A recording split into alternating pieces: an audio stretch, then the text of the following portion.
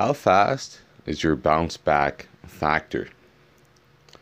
The bounce back factor quality just relates to being able to endure something that most people would see as very challenging or, disastrous or heartbreaking, and be able to rebound from that and move on very fast. The faster you could rebound from these type of scenarios in your life, the faster you can get yourself back into the right vibration, meaning a positive vibration.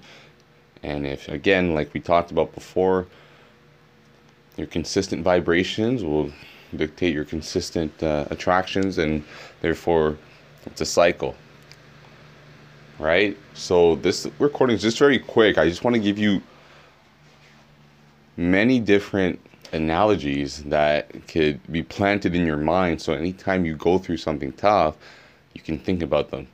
Because the faster you have these analogies to refer to in your mental mindset, the faster you're going to rebound and bounce back, so to speak. So some of them, I'll get going. There's your ability to think of a piece of coal. A piece of coal that goes through the cold period, goes through extreme heat and pressure, and therefore formulates into a diamond. The fact that life's fertilizer can be seen as the crap that we go through in our life, so to speak. Why is it that a farmer can throw animal waste on their crop and use this animal waste to grow their crop?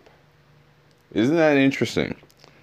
They can use animal waste to grow their crop. In some countries, they use human waste, believe it or not. I know in China. So that's another story. So if that's the case, what does that say about us? When we have challenges and we have crap, so to speak, in our life, we should be able to use that to grow, right?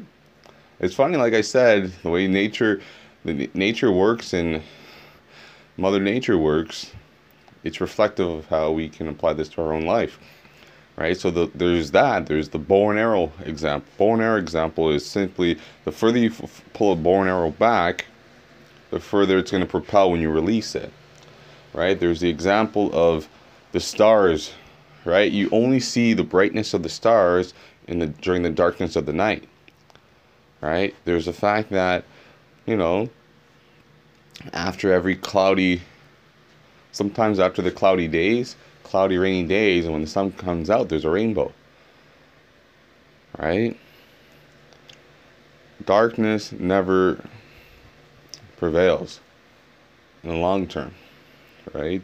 The fact that a kite can only be flown against the wind. So the wind is the opposition. Most people would think, it would fly with the wind.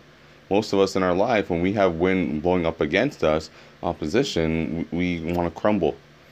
But really, that opposition is meant to propel us upwards, just like a kite. The fact that 90% of the time, when a plane is flying from destination A to destination B, it's in error, it's off track. However, it's just constantly readjusting, which is why it makes it to the destination. There are so many examples. So I truly believe the more examples you have, think of even more, research more. The more you have in your mental mindset, the faster you're going to rebound. And rebounding is so key. So again, this is just a quick sample. I will formulate this into a stronger example, but I just want to record this. All right, see you guys later.